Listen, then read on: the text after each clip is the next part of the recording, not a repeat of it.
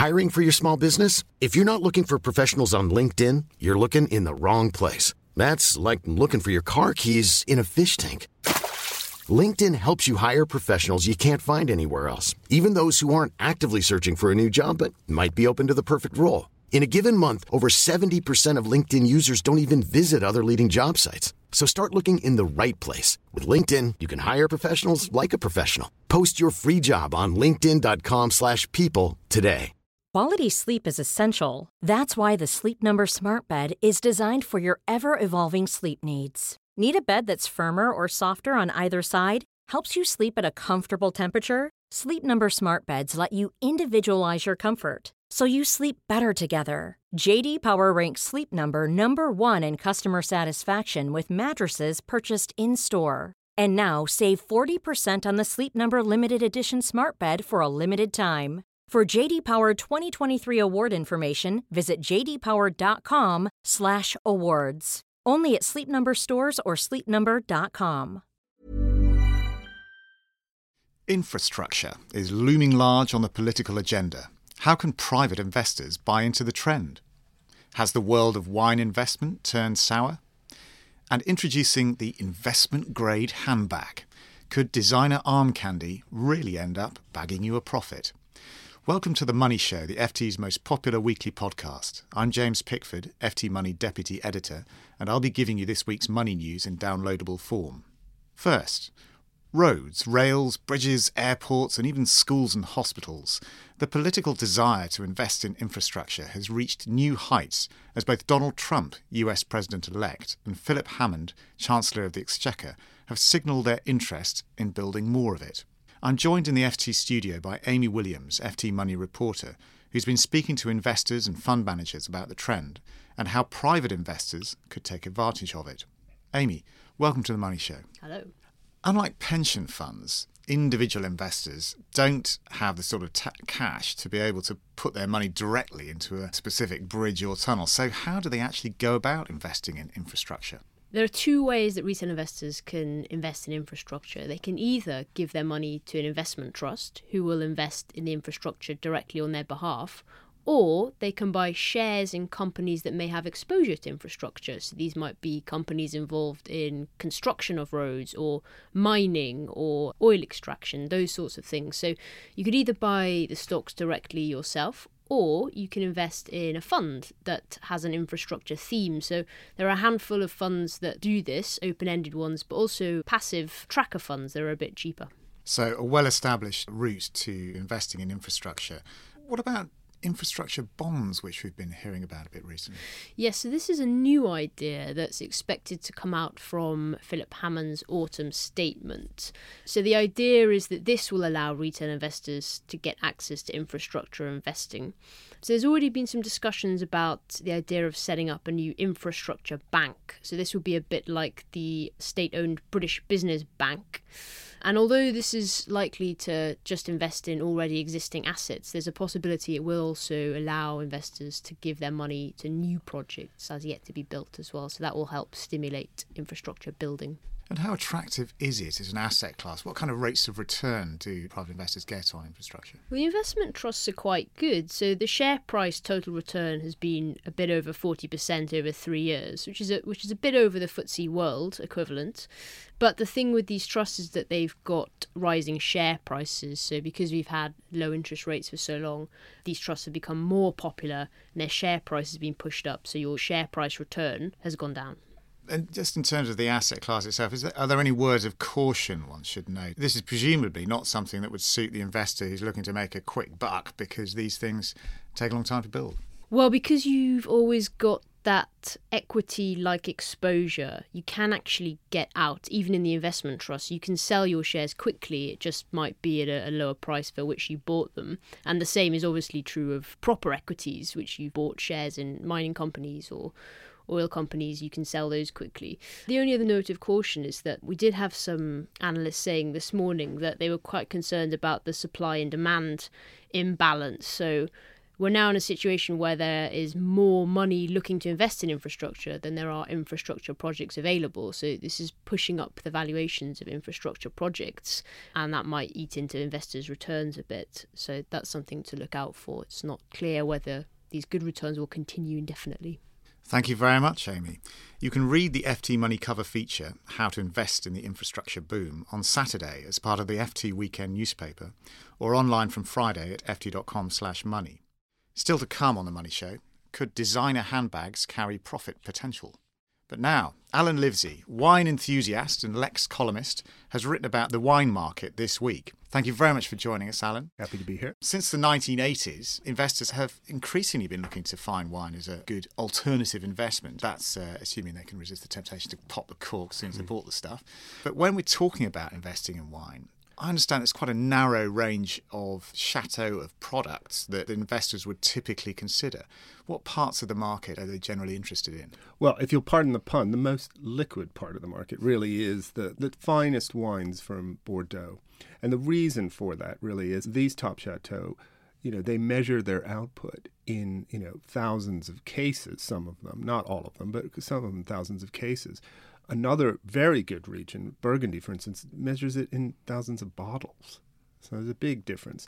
The Bordeaux market has been very popular for a long time. It's not just since the 80s. But one thing to focus on has been the en primeur market, this sort of futures market, early market, and we talk about that. That's one popular way, has been a popular way to buy into the market early, before the wines actually hit the shelves, so to speak. And so how has the asset performed over the past, how has wine done over the past 5 or 10 years, and what's happening to it now? In the last 10 years, it's pretty much kept up just ahead of the FTSE All-Share, including dividends. So it's not too bad. I guess as an alternative investment, it'd be nice to say that it doesn't correlate well. That'd be the best thing. And after 2011, wine itself hit a bit of a bear market, even though stocks and shares and bonds more or less bumbled on and did okay. Part of that was due to a bit of oversupply, some bad harvests, a little bit of overexuberance in the 2009 and 2010 French vintages in Bordeaux. But it's done okay, and it is still I think it will still be a popular place for people to put their money. Well, one of the things we've been hearing about is the effect of Brexit, and after that caused a sharp fall in sterling, we've been hearing that the cost of wine in the UK is going to go up. Is that already happening, and how much do you think prices are going to rise as a result? Well, the prices in sterling have gone up. All right, they're up 20-25%, some of the fine wine indices over the last year. A lot of that is currency related. In pounds, yes. In dollars, you might not have done so well. In yen, you definitely didn't do very well. So that's one thing to think about. There's a fair bit of wine stored in the UK. Now, I've done some calculations talking to the storage companies, the warehouse companies. It looks like it's in the 1.5 to 2 billion pounds of stored wine for fine wine. So there has been, with the drop in the pound, a lot of interest from overseas. They've taken that stock up. Whether they've actually brought it out of the country or not, I'm not 100% sure. But they've taken it out. Now, if any of that stock needs to be replaced, if anybody wants more domestically or export, they will start to have to find it outside the country. That could be more expensive. Yes, interesting. And so if I'm an individual investor in wine, would I tend to sort of sequester my assets, never touch them, or do people tend to sort of skim some off the top for their own personal enjoyment? I like to drink the wine I have. I'm probably not as aggressive an investor as some, but others, will buy lots. They'll store it in bond, which means it's free from taxation for a while until you bring it out. It's not atypical for someone to, maybe a small investor, to buy several, 3, 4, 5 cases, sell off 2 or 3, drink 1. It pays for itself. Yeah. I can't really let you go, Alan, without asking, investment considerations aside, what fine wines will be gracing the Livesey festive table this season? On the day, I've got my eyes on a magnum of Léoville Barton 96, famous claret from Bordeaux. The pudding wine, I might do something slightly different rather than just something sweet. Maybe a demi-sec, slightly sweeter demi-sec champagne. I recently had some from Palmer & Co. That was very nice. Or maybe just a straight champagne for the rest of the festivities from Michel Forget. Mouth-watering. Alan, thank you very much indeed. That was Alan Livesey, FT Lex columnist, and you can read his article about investing in wine in FT Money this weekend, or online now at ft.com/money. Finally, I'm joined by FT Wealth correspondent Hugo Greenhalgh. If you're the proud possessor of a high-class handbag, it might be worth more than you think. Handbags are setting record figures at auctions around the world. One, a Himalayan crocodile Birkin bag, named after the 1960s actress Jane Birkin, sold for an astonishing £208,000. So with this in mind, we asked Hugo, who probably knows exactly what a Himalayan crocodile looks like, to examine whether this is an emerging asset class, and if so, how can investors turn a matching bag into a decent fortune? Hugo, first of all, what is it about these bags that makes them so expensive? Well, I'd like to say that it's all about hunting down those elusive Himalayan crocodiles, but there is no such thing, actually. It's an albino crocodile, so it's an almost white. But the point is they're really expensive, A, because of the craftsmanship that goes into these bags. With an Hermes Birkin bag, which is the world's most desirable handbag, I think we can use superlatives at this point, you're looking at between 18 and 25 hours individually, hand-stitched. The craftsmen are called artisan professionals in France. So a huge amount of work goes into these bags, but also at the same time, it's down to rarity. Not many of these, obviously with the amount of people hours going into these bags, are made each year. You also have, at auctions, people do like the idea they can snap up a bargain. But with a lot of these bags, and again, it is mainly about the Birkins, we'll come on to that other brands in a second. But with the Birkins, it's exclusivity, it's desire, and it is, frankly, what they're made of as well. Yes, you're paying for the craftsmanship, but also the brand. So if I'm a potential investor, what should I look out for? There are three main factors: brand, rarity, and exotic skins, such as crocodile in this instance. You should also look for kind of limited editions and special collections. You've got these things like, a range brought out by Tiffany's in association with a woman called Jean Schlumberger. You're looking at specific materials, again, and special hardware materials, such as clasps and buckles, gemstones, special embroidery, for example. That can also add to value. And you're looking at also associations with fashion icons. I mean, if Kate Moss were ever to bring out her own brand of handbags, rush to the shops and buy one. Presumably you buy one, but if you're going to invest in a handbag with a view to selling it on later, presumably not such a great idea to actually use it? No, in a word.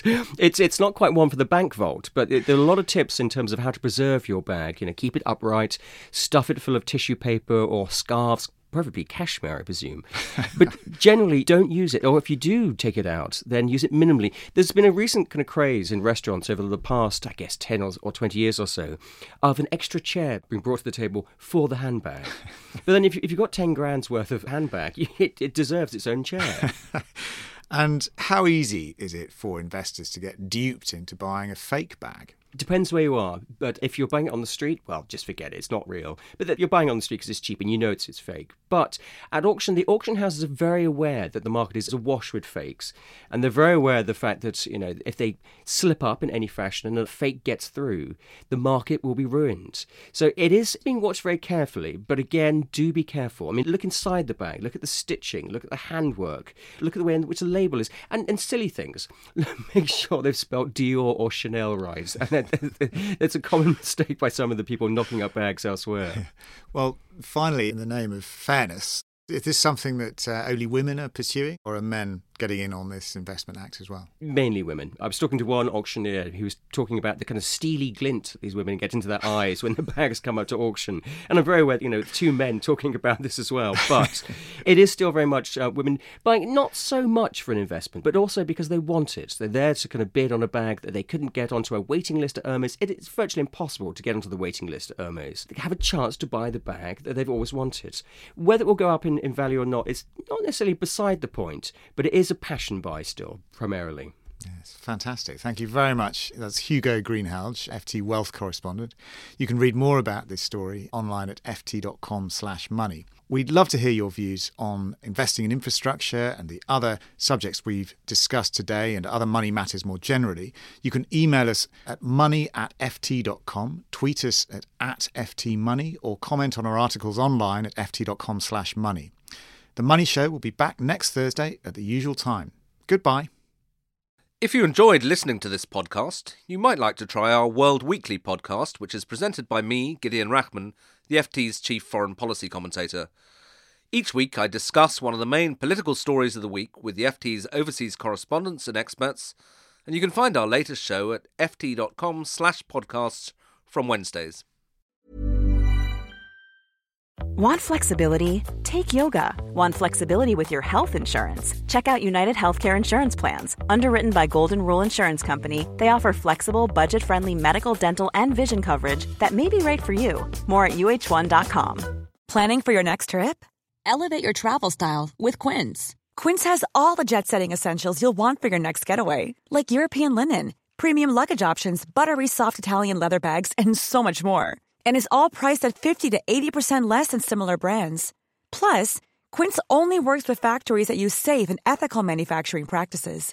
Pack your bags with high-quality essentials you'll be wearing for vacations to come with Quince. Go to quince.com/pack for free shipping and 365-day returns.